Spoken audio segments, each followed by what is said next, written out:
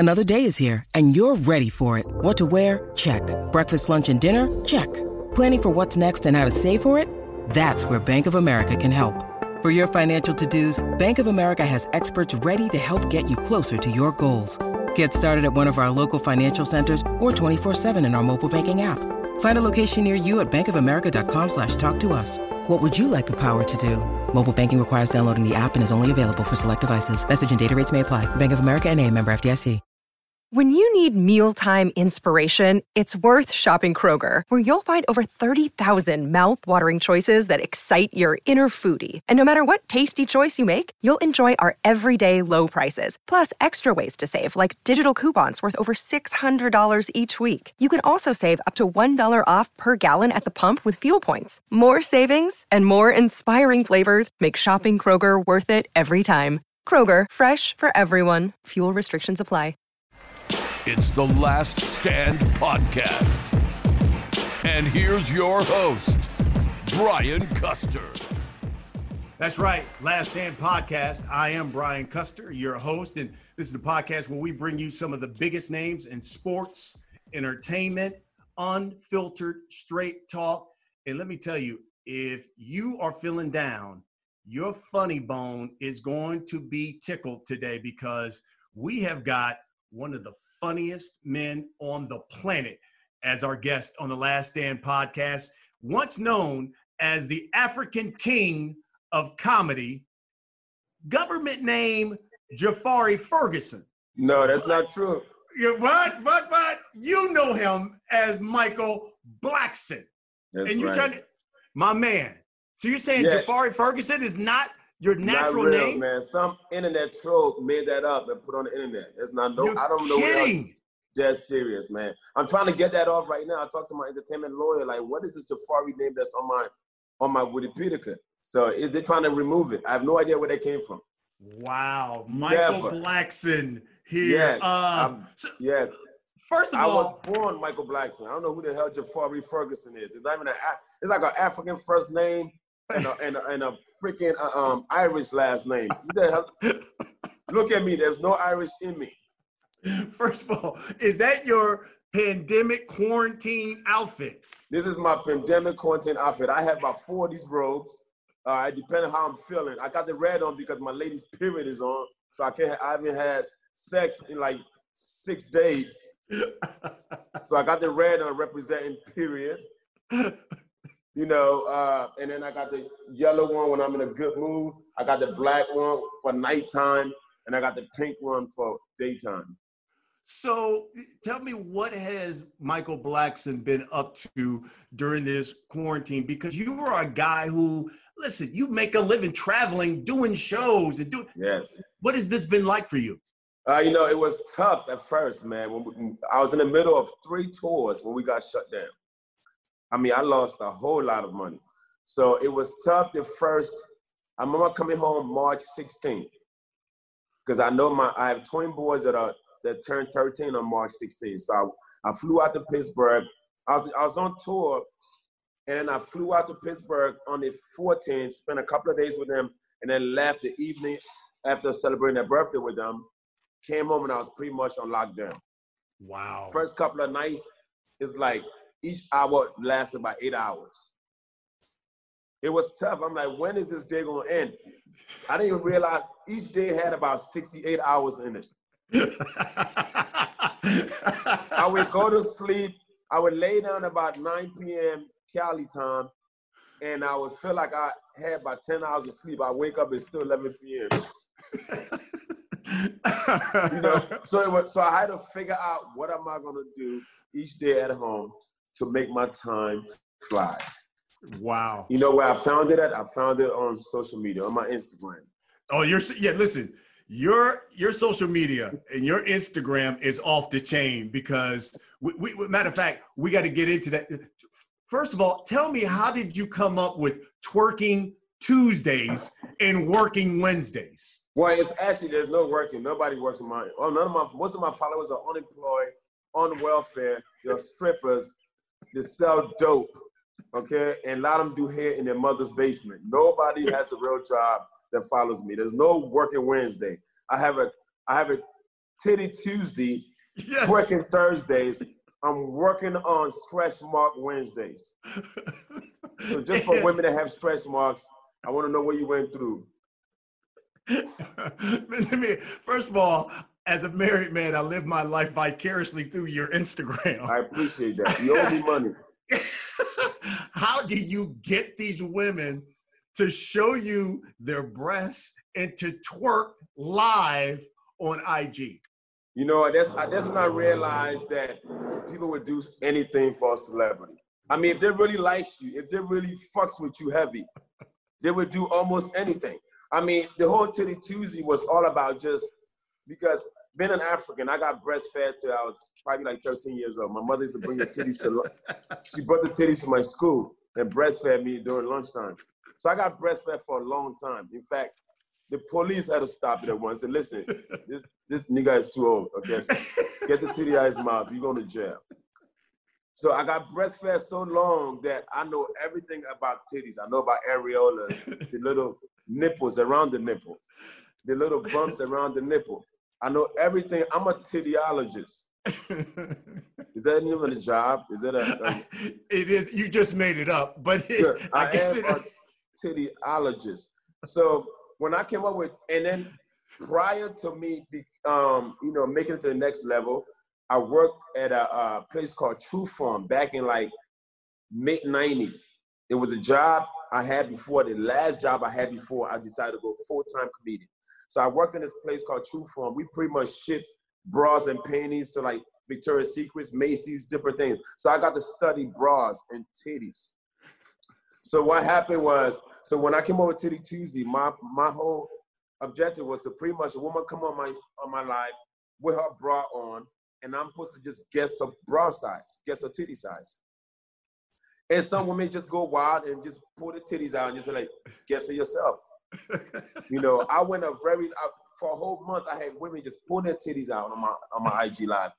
And then IG got tired of me and just shut my live down for a whole month. So I created a new titty page. You can never hold a titty sucker down. Let me tell you something. I literally, if I'm sitting next to my wife, I got to go into the next room when I see Michael Blackson is going live. I can't open your page next to her. Hell no, my page is illegal. Yes, exactly. Okay, so talk to me about when you came here, because born in Ghana.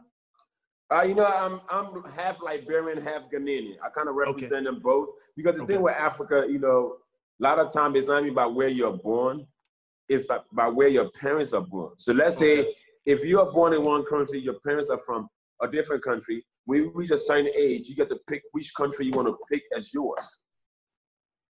You know, so I kind of pretty much represent Ghana and Liberia. I got you. So when did you come here?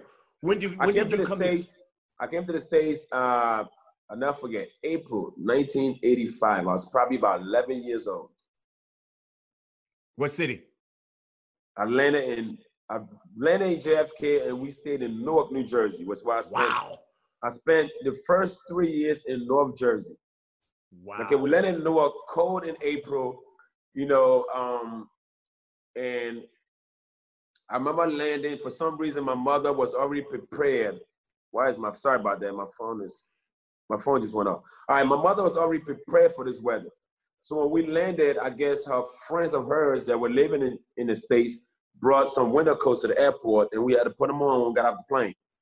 And I remember going to Newark, New Jersey, and you know, it was my first time in America. It was so cold. I just like, why does this place feel like a refrigerator? I didn't understand what the hell was going on, you know.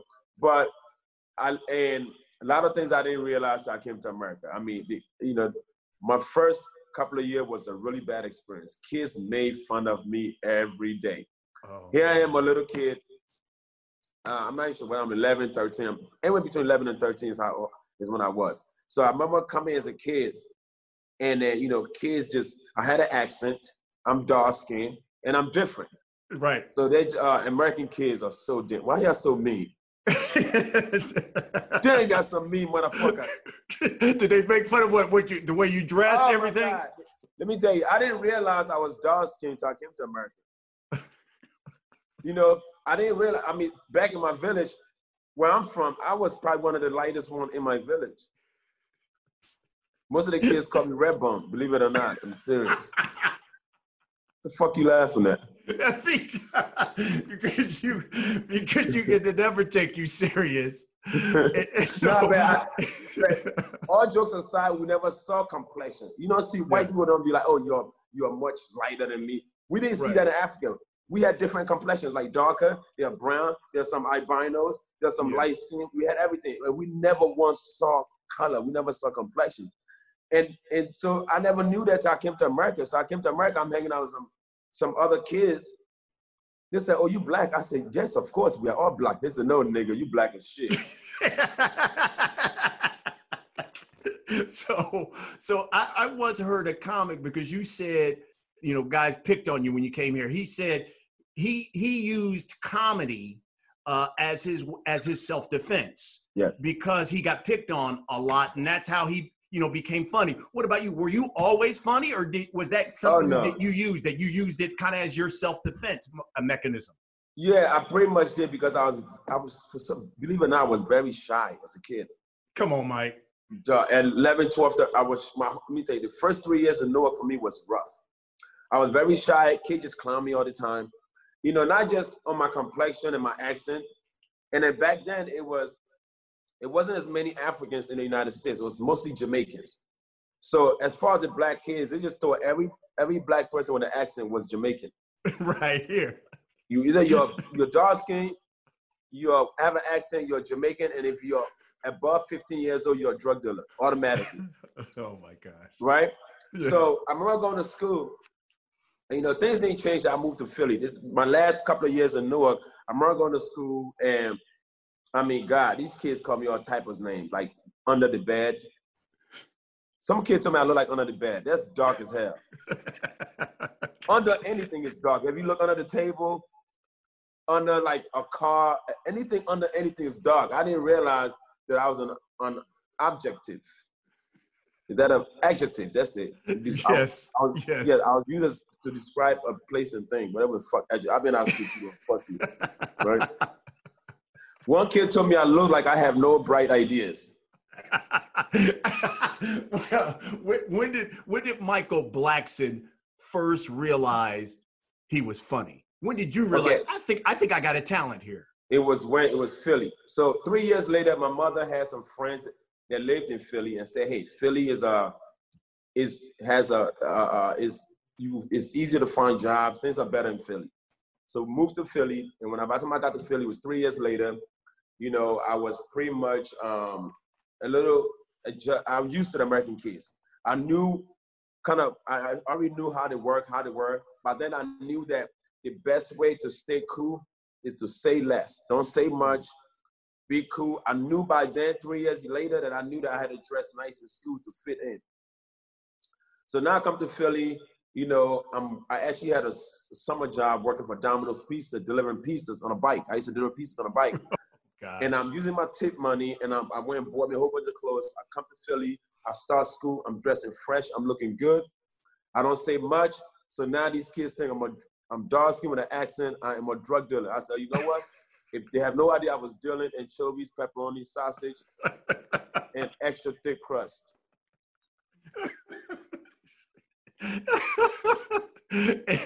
and so that's the point where you knew you had a talent. So now I'm considered cool now. They're a little suspicious of me. They don't know who I am. I'm just dressing nice and I'm dark skinned, so they don't want to fuck with this potential drug dealer. So when I realized it had a little bit of fear in them of who I am, that's when I started roasting them. Yeah. What are you wearing? What do you look? You know what I mean? I started roasting them, and that's when the comedy started coming out. So it extended all the way towards my last year of high school. And then I remember graduating high school. I remember still working at Domino's Pizza. I remember at this time, I'm like a assistant manager. I've been there for like forever now, from like age 15 to like now I'm like 19. And one of my coworkers who worked part-time, he was an acting teacher at the Philadelphia Community College. He's like, Mike, you funny, go to open mic. So I remember around like 20 years old, he's like, hey, let me help you let me help you put 5 minutes together and go to open mic. And I started going to open mic in Philly at like 20 years old. Wow. And what would you say was your big break then for you? What was the thing that finally put you on the national stage, so to speak? Oh, definitely. I gotta give a shout out to Ice Cube. There's a movie next Friday. So I'm on the last job I had before I quit and say, you know what? I'm about to be a full-time comedian. I work part-time for the airlines. It's U.S. Airways, which is not American Airlines. So I work there part-time, and I will leave there just to use them. I hope they're probably listening now. But yes, I use you guys. Yes. I use them because as an employee of an airline, you get to fly for free. Your wife gets to fly for free. Your mother gets to fly for free. Your kids get to fly for free. I said, I'm going to use this job, and I'm going to get around this country and do my shows. And when a promoter want to buy my plane ticket, I'm going to ask them to give me the money, and I'm going to pocket the money, and I'm going to use U.S. Airways. I used them for about 5 years. So what I'll do on my days off, I was off Tuesday and Wednesday. So Monday when I got off work, I'll get on a 1:50 p.m. flight, and I'll fly to L.A., because L.A. had 2 spots that was big for urban comedians that were popular back then. Monday night at the Improv was called, what's the thing called? Huh? Mo Better Mondays. And then Tuesday night, they had Fat Tuesdays at the Comedy Store. So Mo Better Monday was hosted by a comedian named D. Ray Davis. And then Tuesday night was hosted by a comedian named Guy Torrey, who is Joe Torrey's brother. Uh-huh. So those were the proper nights. So every Tuesday night at the Comedy Store, you are likely to see from Eddie Murphy to everybody just stopping through and just checking out the new guys. Wow. So I just happened to be performing this one particular night. It was the same night that Ice Cube came to see Mike Epps for the first time. And that's how Mike Epps ended in the movie next Friday. I happened to perform the same night, went on stage, did my thing. And a day later, I got a text from the lady that booked the show, say, hey, some company want you to come and audition for a project called Next Friday. I had no idea it was a sequel to Friday. I just saw it on the script Next Friday. So I ended up auditioning for that and getting the part. And that was my big break. Wow, that's real cool, man. That's real cool. And then so you get the part of Next Friday, and then what was it? I think Master P well, Master P came afterwards. Master P pretty much gave me my first starring role. Next Friday was probably exactly 1 minute and 68 seconds. I mean, I know it's like around 2 minutes. Nothing more than you going into that record store, right? I remember that scene. Yes. And I just pretty much when I went audition for that, it was the script. Well, he wasn't African in the script. It was just a guy just returning a CD. And I just went in there and just brought my act out, gave them what, changed the script a little bit and went up there and did it, and they loved it, wow. And that was like, that kind of like opened the door for me, because at that time, it was like, the movie came out in 2000, which is 20 years ago. Cell phone was not really that popular. You had to be rich to have a cell phone back then. So back then was pretty much signing autographs. You couldn't barely take a picture. So I remember just going out to the movie theater, going out on the streets, and everybody knew who I was. Everybody. Every black person in America knew who I was. And then all of a sudden, I went from making like $500 a show to like $2,500 a show. And that's how things started to escalate up little by little. Wow. And so, it seems like, listen, we all have our struggles, and I'm talking as Black people, especially in television, in sports broadcasting. Sometimes you feel like a network only feels like there can only be one.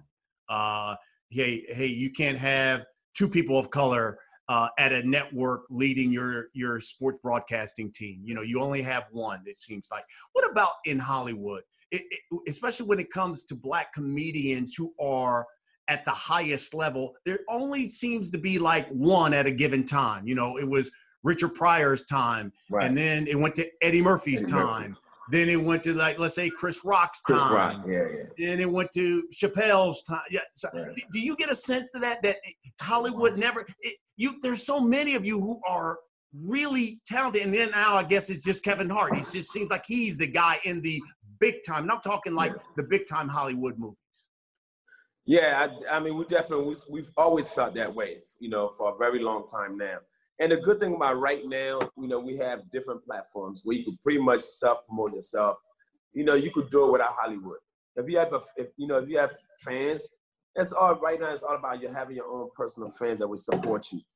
Because as far as Hollywood is does the same thing where they just go for the same guy and they find one person and if this person's selling, they just keep using that person until we get tired of them, If that person is good enough and keep being that person that they want them to be, they're going to use them as long as they want to use them. Cat Williams had a very good opportunity of becoming, we all felt like he was the one next before Kevin Hart. The Cat fucked up, and then boy, we want to skip this crackhead and put on Kev. No disrespect, I'm just saying, that's what they're thinking. But we think Cat is one of the funniest guys in the world, but they're probably like, this guy's a lot of trouble. Yes. We're going to skip him and we're going to go to Kev. And Kev been pretty much safe and just, and he's been delivering. So they've been sticking with it. But that doesn't mean that we stop working. That doesn't mean there's so much money to be made. And there's so much different platform. I mean, from Netflix to Hulu and Amazon and everything else, you could do your own thing. You don't need anybody. Yeah.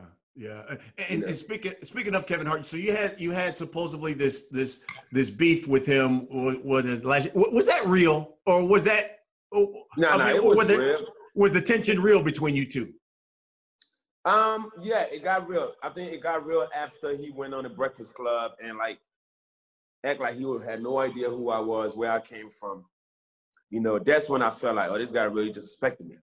Did it upset you, considering both of you are from Philly for the most part? So you guys had to go back a long time.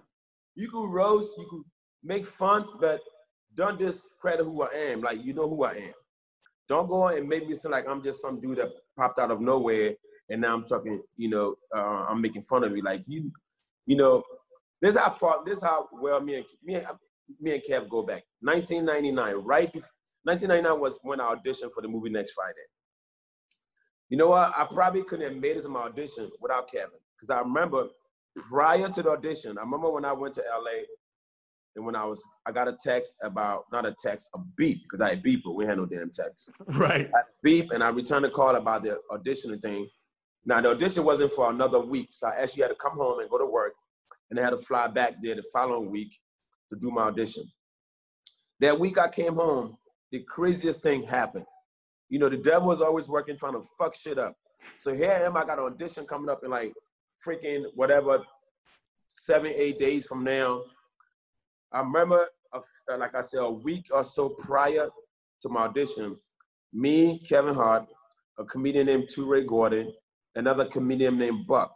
Buck is out of Philly. Buck is like, this guy Buck, listen, don't ever get in this guy's car. Don't hang with this guy. If the police catch you with this guy, you are going to jail too. All right?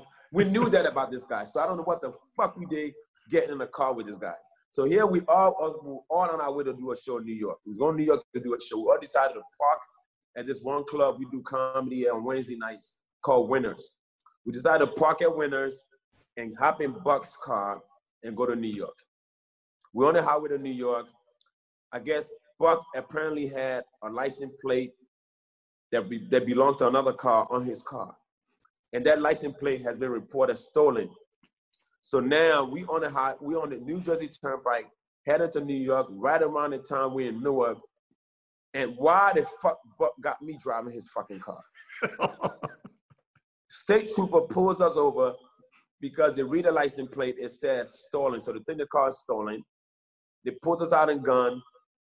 Even Kev talked about this on Facebook a few times. It's on the internet. You can look it up.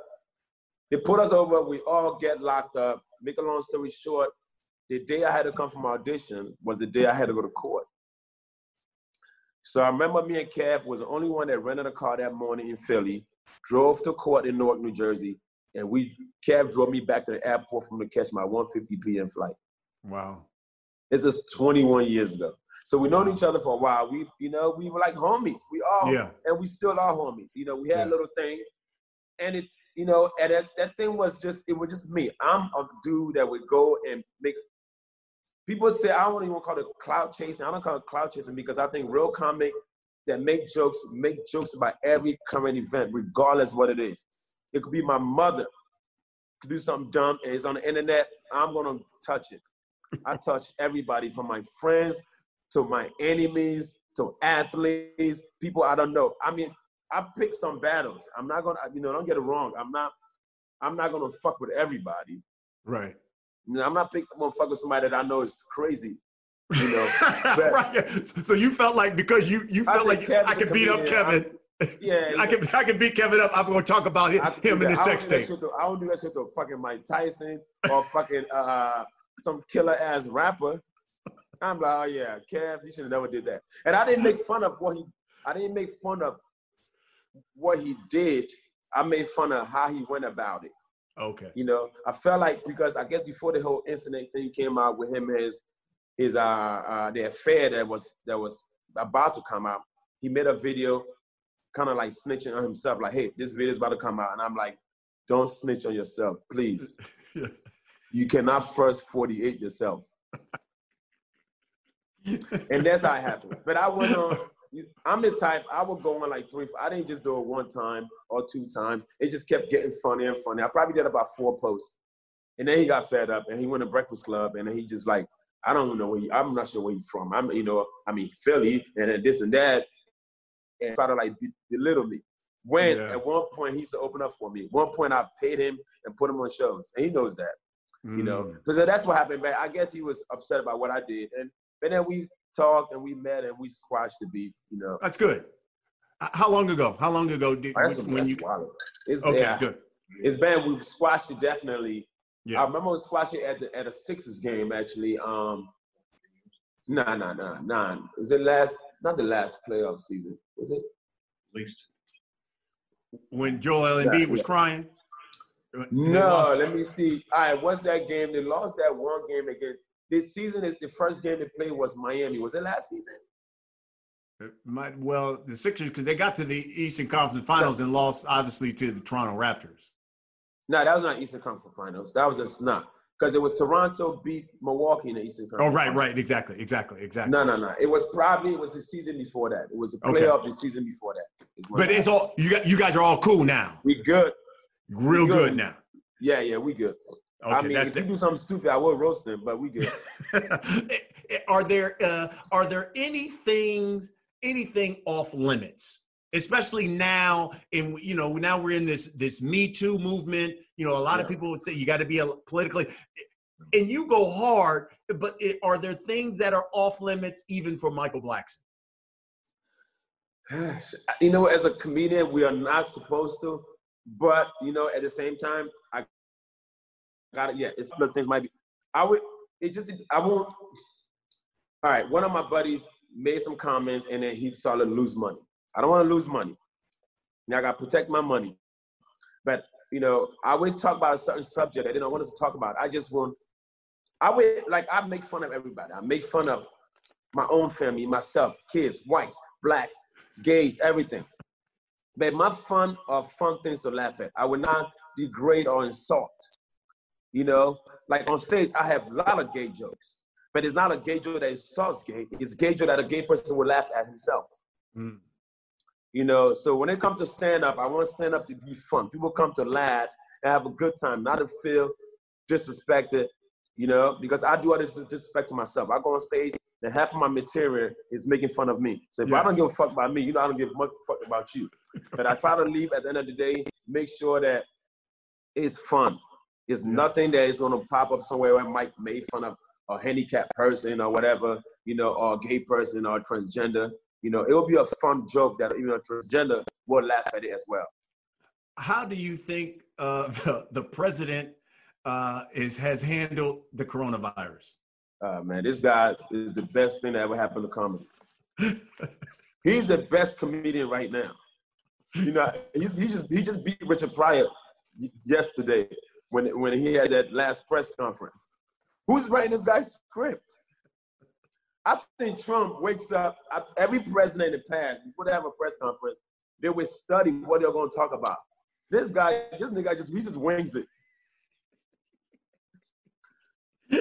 Me personally, I love him because he make life easier for us. When do you see you guys, we talk a lot about sports and getting back to watching sports. When do you see yourself performing again? Because you guys perform in a lot of intimate venues. When do you see that coming back? I am unemployed right now. Are you guys hiring? You want to be a member of the Last Stand podcast? Make me a member, man. I'm ready to start an OnlyFans page. That's a page where I pretty much become like an Instagram whore for the ladies, and they pay like $10, $15 a month to watch me play with my balls. I mean, I'm very close to that. That's why I'm hoping somebody save me, because we are not technically any big venue. Like big venue mean like anything over 500-seat venue. Personally, I don't think nothing's going to happen until at least next summer, fall. That's over a year from now. Mm-hmm. The smaller venues, maybe early in the year, early next year. Even with that, hopefully it will be, because right now, I think if they was to probably open up in the last phase of this pandemic, letting us go out, what in phase 1 right now, certain states, right? Mm-hmm. Mm-hmm. I think right now, in California, I think they're allowed to go to the library and go to the clothing store. What the fuck? Who the fuck gonna buy clothes to do? We're not going out. Who the fuck want to go to the library? Who go to the library? What kind of white shit is that? Library? This is my clothing for the next year. This is me for the next year. This is how I'm dressing for the next year. Who the fuck gonna buy clothes when we can't go to the club? Here's why I feel for you, because you are always talking about money, and I'm always seeing you, whether it's 50 Cent or somebody saying, Michael, you better have my money. What are you gonna do? Nigga, I'm waiting on my $1,200, man. Trump, with your name on it. Trump. I'm still waiting on my stimulus check. Child support probably picked that shit up. Who knows? And how does Michael Blackson, how do you even have relationships? I mean, your woman has to be very secure. How do you have relationships with all of the attention you get and all of the things you do on social media? All right, so, I realized about 2 years ago, this is what I wanted to be, a man whore. So my last relationship, which is beautiful, oh my God, gorgeous woman, who did it for 4 years. It was so tough for me. 1 minute my dick is online. It's like, it was so much shit going on. Yes, right? I saw that. She put that online, on the internet. I saw that. It ruined the relationship you had. Yes. I woke up with her. We had just got engaged. We woke up on the internet, and I woke up first, and I went on the internet. I said, some woman has sent my dick to the blog, and now my dick is online. So I'm like, shit, that do look like my dick, and that's look like my face. So I try to make sure. I said, listen, she was about to wake up. I said, if you wake up, listen, don't go on the internet. It's fucked up today. It's not working.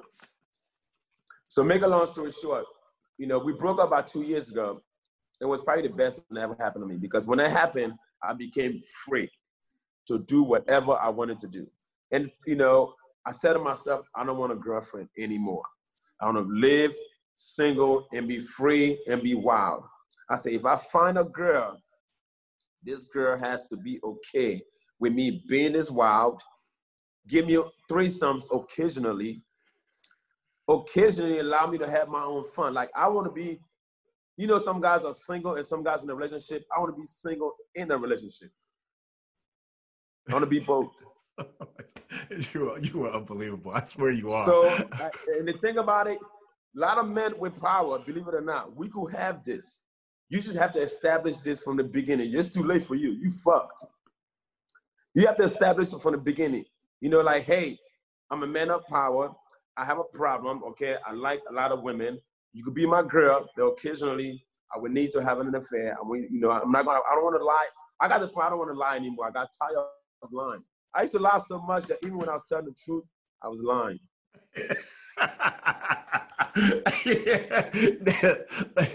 Because so many people love you, give me a Hollywood or somebody who you dated who we would be like, wow, and she loved you because she thought you were so damn funny. God damn. Shucks. They won't give me a chance. I had a long imaginary relationship with Rihanna. That ended. Let me see. One time I went out with me and Ashanti hung out, and all of a sudden it was on the internet. I was dating Ashanti. So I never actually, then I never actually did it. Anybody that you guys would probably know. Are you feeling run down? Do you need a natural way to boost your immune system? The all-natural B1 patch from USA Natural may be just what you're looking for. Professional athletes use it, and you can too. Just peel and stick, and within 30 minutes feel the natural boost of energy, stamina, and endurance. Visit buyb1.com and enter the code BC3 for a discount on every order. Wear what the pros wear, the all-natural B1 patch. In these days and times, though, can you still go hard as a comedian despite, the days and times that we're living in today? Yeah, you could. You just have to be smart about it. I mean, even with my social media, it's pretty hardcore. I keep it real. I just don't know how to be fake. I mean, I won't do nothing that would. Sorry about that. My phone somebody was calling me. Okay. In times like this, you just gotta be smart about it. Sometimes, you have to be. I've been around so long. I'm not 20 and 30 anymore. I'm in my 40s now. So, you get older, you get wiser. You learn how to make fun of certain things without insulting them. Make them laugh at what you just said. I'm the type I'm the type that will make a joke about a boxer, an angry person, and make him laugh. I will make him that way. He's not going to fuck me up. I think they're almost limit, especially now. It's a smart way of doing things where you can still make that joke and not make them want to whoop your ass or kill you. And I'm at that point where I'm wise enough to know how far to go. Here's something, and I know, listen, I love for people when they listen to the podcast, they really get something from it. And trust me, they're going to get a lot from you once they listen to this. But, you're a guy who comes from another country. You come here to the States, and you guys have basically nothing, and yet you build yourself up to become a millionaire. So what advice, then, would you give to someone who's trying to make it? What would you say are Michael Blackson's keys to success? Man, you cannot give up. You keep going. Don't take no from the answer.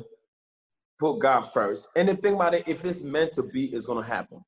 I mean, I remember early in my career, I remember doing like Def Comedy Jam, right? My Def Jam never aired. And when I did it, if my Def Jam would have aired, I probably would have blew up during the era of like the time those guys like Joe Torre, Chris Tucker, well, those guys were all hot. If my Def Jam would have aired, I would have been that hot. But then my career probably been over by now. So you got to wait on God's time. If it's meant to be, it's going to happen. So I think patience, keep working hard. Don't mean sit back and wait for something to happen. You keep working hard at your craft, put God first. And if it's meant to happen, it was going to happen. And be original. Don't ever duplicate nobody. Don't try to be like nobody. I don't watch, you watch other people. I watch Eddie because I like Eddie, not because I want to tell my jokes like Eddie. Like I'll say, whenever I'm bored, I would go in my room, I'll go on Netflix and I'll watch Delirious. It was the only thing that's Eddie. And I would laugh all the time because I like how this thing was 83, 84, and it's still relevant till today. Yeah. So be original. Can nobody duplicate what you went through personally? What do you think about guys like Eddie, like Kevin Hart, who all of a sudden they've had to come back, it seems like recently, and say, hey, look, I apologize for some of the jokes I said earlier. I'm a different guy. I've evolved. What do you say about guys, like those comedic greats who now these times they feel like they have to apologize for some of the material they said earlier? I know, guy. Eddie is such my man. Like I love this guy so much and adore him that I don't care. Eddie couldn't go wrong in my eyes. He's like one guy that just can't not go wrong in my eye. And I understand because he said he did his jokes when he didn't have kids. I'm like, Eddie, this jokes was funny as hell. That's what we talked about back then. Like, he didn't have to, but he just doing it because now he has a huge audience of gays and everybody else. It's just at the end of the day, you gotta do what's right for business. you know. But he didn't have to because Eddie can't go wrong in my eyes for nothing. I love that guy to death. You know, but the thing with Kev and the whole thing with apology, even that, I mean, I felt like they were so wrong for that. You can't go judging somebody on something that happened 10 years ago. You know, it's a different era now. And that's, you know, that's why from here on, we kind of like, we have to watch what we say if you want to be mainstream or don't want to lose your job. You know, I had a guy that made some gay joke and was on a show together and they just took him off the whole season because of that. He lost money because of a gay comment. But like I said, you just got to find smart. But he was more of a guy that you say a joke, but he don't know how to do it without insulting people. Like me, I made plenty of gay jokes. My gay jokes been fun gay jokes, you know? So if you make it fun, if the gay person's laughing at it, why would he go report you? He laughed. Yeah, right. I think people would probably be surprised to know that you are a huge sports fan and know almost, it seems like everybody from football to basketball, baseball. In fact, you got a talented family. You've got a nephew in the National Football League. You know, you always been a sports fan and always been interested in sports? Yes. I mean, in Africa, I mean, when I was a kid playing soccer with grapefruit, I mean, we can even afford a ball. We'll play with a grapefruit till the bus open. Then we get a new grapefruit. Stop, Mike. I'm dead serious. All my kids. I remember being at home. I remember being in Liberia as a kid, 6, 7, 8, 9, 10, 11 years old, playing with grapefruit. And we played with a grapefruit till he busted, and then we played with another one till he busted, and then after 2 grapefruits, it's halftime. But yeah, so I was a soccer fan for a very long time. You know, Africa, we didn't care much about basketball as a kid then. When I got to America, you know, soccer is a little bit more relevant now, a little bit. It still don't care. I don't think people really care that much. Like, they care about everything else. But when I came to America, it was like basketball. You know, basketball was the thing. And football. Now, football, I didn't really get into football early, you know, as I did basketball. Basketball a little bit more easier to understand as a, you know, 12, 13-year-old kid coming from another country because I was a little familiar with basketball. You know, and I remember being in Jersey. I remember going to my first game. It was like I think I was in school, and the school took us to see the Nets play the Knicks. That's when it was like Patrick Ewing was playing for like a couple of years at that time. I remember seeing Patrick Ewing playing for the you know, and I remember going to that game, and then for some reason my favorite color always been green. For some reason, because I knew America had a lot of teams, I really didn't care about the different teams. I was going for more of my color. So for some reason, earlier in my first 3 years in the States, I liked the Celtics because they wore green. Right? The Celtics of all teams, huh? Of all teams. Now I hate them because I'm a Sixers fan. So when I moved to Philly, I remember probably like my last year in high school, sitting home, because you could never get me to watch a football game. I didn't know what it was. So I remember Thanksgiving where we all stuck at home with nowhere to go. I remember watching the Eagles playing on a Thanksgiving night. You know, and then I said, okay, and then I started watching football. You know, I would like Jerome Brown and freaking Andre Waters, Randall Cunningham, right? That's you know, that's when I got into. So then I became like, you know, then at one point I kind of liked the Jets too because they wore green. You know, I kind of liked the Jets, but then of course Philly became home. As I absorbed Philadelphia, I started falling in love with the team. I started studying football and got to like, you know who the players are, and then I started playing, you know, Madden like years later, and one thing led to another, and I became a sports fan. And as I became more popular, athletes became fans of mine. They started liking me. You know, like they'll invite me out they'll give me tickets to games, and whenever in my city, just give me a call. And I just started becoming friends with almost every athlete. I mean, from LeBron James to Shaquille O'Neal, me and Allen Iverson are like homies. Oh my goodness. Me and Ben Simmons, Rudy Gobert. In fact, I did a live with Rudy. I was the first one Rudy talked to after he caught Corona. Yeah, I was going to say, you need to stay away from Rudy Gobert. He had that coronavirus. You got to stay away from him, man. You talk about beef. Donovan Mitchell wanted to put some hands on him. He said it's gone. You know, neither one have it anymore. So thank God to that. But yeah, so I'm a sports fan, and they are, athletes are fans of comedy, and I became one of their favorite ones. I remember the first time I ran into Ben Simmons on South Street in Philadelphia. He just got drafted, and I remember walking down South Street. I walked into a sneaker store, and he was there. He knew who I was, and we took a picture. He said, "You're a comedian. Tell me a joke." And back then, the Sixers sucked, right? Yes. He said, "Tell me a joke." I said, "The Sixers." And he never let that shit go to today, man. Every time he sees me, he talks about it all the time. That's good. That's really good. I love, in fact, baseball to me is one of the most relaxing sports to me. And I loved it. And I remember, I cried when Joe Carter hit that home run against Philadelphia back in freaking 1992 World Series. Oh, 93. Yeah. How about that? You're doing Toronto, huh? Against Toronto. I was there. Me and my sister cried. She was, before she had Eli and all of that.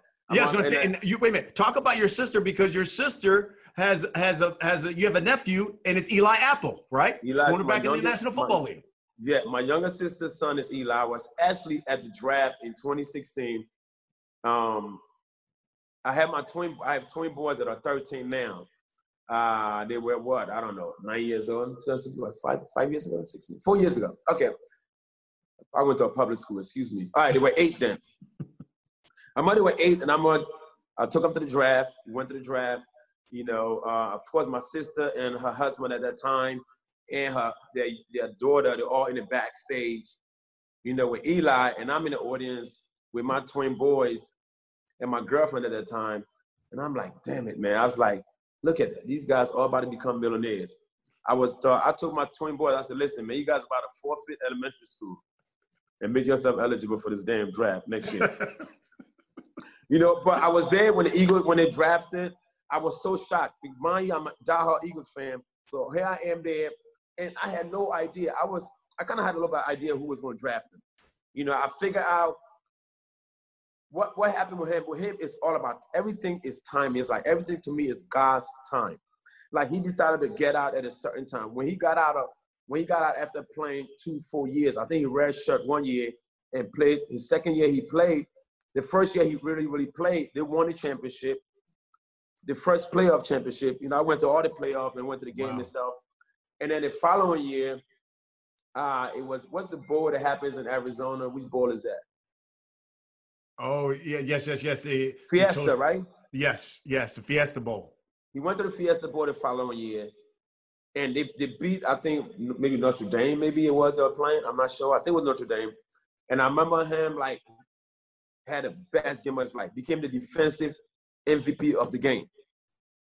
And it was like, you know what? It was just right for him to just leave at that time. Because I was shocked he was leaving. I'm like, why he's not even 20 yet. Like, where's he going? At first I was questioning my sister, like, why you let him get out? But it was perfect. It was perfect. And then I'm not being at the draft. I expect him to go around between either Pittsburgh or Oakland, because I figure he'll fall around like 22, maybe late 10s, early 22, 23 draft. And out of nowhere, even they were shocked. And then I got somebody called somebody that was sitting next to me, like the Giants are about to draft him. At number 10, I'm like, what? Big shocker. And I'm like, okay, let me figure out why. Okay. I remember prior to the draft at the combine, remember what happened at the combine where I think the Falcons, whoever the draft for the Falcons asked him a question about, about gays and this and that. Remember that? Yes, yeah. Right. Yeah. So, and he's so young and so naive. I remember he did an interview with a sports network in New Jersey, because that's where he's from. That's where he's born, in South Jersey. And the sports network asked him, what's the weirdest thing that happened to you at the combine? He said, yeah, the coach at Atlanta asked me about something about gay. And I'm like, oh my God, why you have to bring that up? So now that blew up all over the internet, right?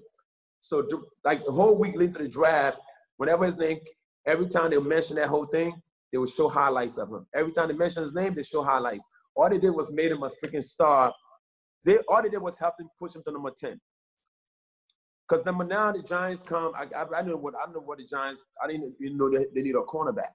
But the kid last name is Apple, right? That was my sister's husband's name. His name is Apple, you know, and New York is a big apple. Yep.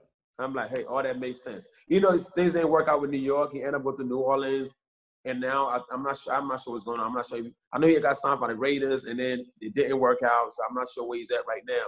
You know, I don't like to ask him too much. I like to, you know, I'll let him volunteer and give me information on his own. But it was just a blessing, you know. And that's great. Yeah, that's great. There's a couple of things I've always wanted to know because you've always made them up. First of all, the wardrobe. Is that something that you just strategically do, or have you always been flashy like this? Or is it, you know, it's your part of your persona that you've developed and you just know that whenever you've got something on like you've got on right now, people are going to look at you and say, what is wrong with this mother sucker? Man, you know what? I think, well, first as a comedian, you know, I'm a headlining comedian. And I feel like any headliner should always look like a headliner. I mean, you go back to Michael Jackson. Look how Michael Jackson look on stage. Look how Prince look on stage. You know, if you're not going to remember nothing they did, you're going to look at wearing that fucking outfit he had on. You know, but mind you, I'm going to go back to, I mean, when I got out of high school, when I graduated, I won Best Dressed. So for some reason, for a long time, I always been the type, and I was never the type that go hire a stylist. I always believed in myself, and I always did my own thing. You know, from freaking since I got out of high school till even when I was on stage prior to wearing these flashy outfits, I wore my African garb. So whatever I felt like, everything I wore had to stand out. You have to stand out. You have to just. I believe in shining, and even down to my crib, it's like everything shines. You know, my bedroom is like all Versace blanket. My bathroom floor is Versace. I like Versace because they're like very loud. We have a lot in common. We are loud. Yeah. And, you know, and I hate sometimes I see a headline on stage with a T-shirt on. I'm like, when a person paid $50 to come and see you perform, when they look at me, they're gonna be like, that's what the fuck my $50 on. That nigga's outfit. That motherfucker's wearing my $50. And that's how you gotta make them feel. That's what I do. Whenever I hit that stage, I guarantee you, between my jewelry and my clothes, every time I'm on stage, I'm at least $50,000, $60,000 in wardrobe. The one thing I can say about you is all you have to say is Michael Blackson, and someone's gonna say mother sucker and nigga. I mean, yes. At what point did you know, okay, those are my hooks? How did you come up with those? Mother Sucker happened backstage 1998 Comic View. I was given like, it's back then BET would give like 2 comedians to split an hour. And then it was my turn to go up, and all I knew then was motherfucker. I'm like, well, I can't say that on BET. I'm backstage like, what the fuck am I gonna replace it with? Because it's like every time I do a joke, I end it with motherfucker. So I'm like, what am I gonna do now? I'm like, mother sucker.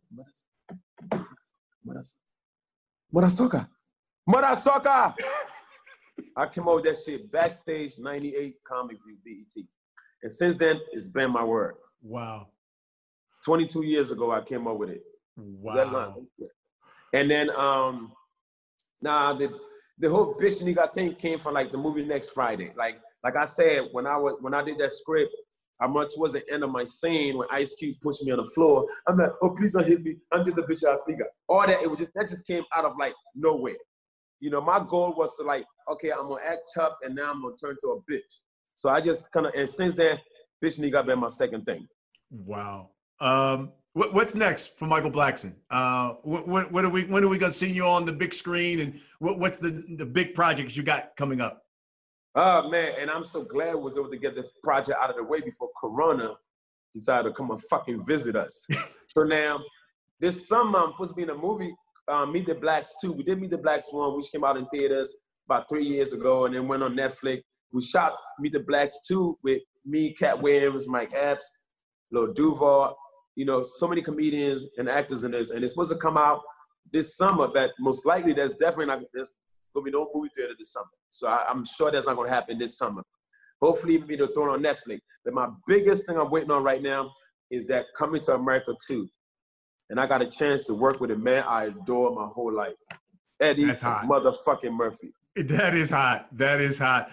Every time we do this podcast, Michael, we always ask for some questions from people who listen and who watch it, and we got so many. So I had to pare them down to 3 because you had so many here. I'm going to start with Michael from Facebook. He says, "Did you ever get jiggy with that Next Friday CD?" No. In fact, when I saw Mike Epps not too long ago, I'm like, listen, I know it's been fucking 22 years back. Can I have my money back, please? And where's your manager, that pink motherfucker? In fact, you look like that player head who sold me this shit. Give my money back. I have no damn receipt. Kiss my ass, so what? Ralph on Facebook says, what was the first live fight that you attended? Because you're a big boxing fan as well. And when did you realize you were addicted to live fights? Oh my God, there's nothing like competition, one-on-one, you versus somebody. It's like almost like stand-up where it just, it's not like baseball, football where you have a team. Baseball is like you one-on-one, okay. But like comedy is like just you and the audience, just you fighting this audience. My first fight, damn it, who did I see? Maybe I want to go back to Philly. Oh my God, I didn't during the Tyson era, I didn't see nothing big. I didn't see Floyd till later. I'm good friends with B.Y. Jennings, who's a fighter in Philly. Yeah. I remember probably going to see him when he was like an undercard. I'm not sure who fought then. It was a fight in Philly probably about at least 10 years ago. That's what I'm trying to think. Did I go to a fight prior to that? If I probably did, but it probably been more like local Philadelphia fight. Bernard Hopkins. I think it was Bernard Hopkins' fight. Okay. In Atlantic City. Or Philly. Was at the Spectrum. At the Spectrum in Philly. Bernard Hopkins was my first fight. How about that? Kenneth from Facebook asks, do you ever go back to Ghana or visit where you're from? And do you stay with the folks there? Oh, definitely. Stay in touch with the folks there. Oh, of course. I go home every year, at least for the past few years. I used to go. What's it like when you come back, man? Huh? Do they treat you like a king when you come back? What's it like? You know what? It depends on where I'm at. Africa is like, we have like beautiful cities. Then we have village. The village is like way out in the interior, like a couple of hours out the city. Where those people there, they don't really give a damn about television or what's going on. They just care about working and feeding their family. Now my mother has a place in the city and she has a place in the village. She prefers spending most of her time in the village. So when I go to the village sometime, yeah, like people that know my family knows that her son is a successful comedian, but like the locals probably don't know what I do. They just know I look loud as fuck, so I'm looking from somewhere. I definitely stand out. And the thing about it, even though I look like them, when I go there, I stand the fuck out. So yes, I go home almost every year, and I'm looking forward to going back home as soon as, now that I got a freaking vacation now, I can go spend some time at home once it lets out. Because it's like you said at the top of this thing, you walk into the village, they say, who is this red bone bitch nigga? He don't sell out. Look at him, red bone. He got light skin on us. Okay, time for the last segment of this show, Mike. We call it The Last Stand. I'm going to ask you a series of questions. You tell me the first thing that comes to your mind. You ready? Let's go. Here we go. Will Coming to America 2 be better than the original? Yes. Ooh, okay. Who's funnier, Chappelle or Chris Rock? Gosh.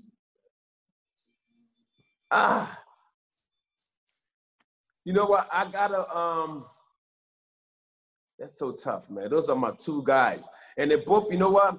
I'm more of a punchline, boom, boom, bam type of comic. So I'm gonna go with Chris Rock. Chappelle tells stories.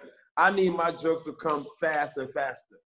Got it. And besides yourself, who would you say the funniest guy on the scene is right now? You know, when you talk about the scene, you could be talking about like if you go on social media, who's gonna make you laugh, or just a comic period. Comic right now. Who's the funniest comedian right now in the game? Oh, Dave Chappelle. Who's your top 5 greatest comedians? Okay, Eddie Murphy, Richard Pryor,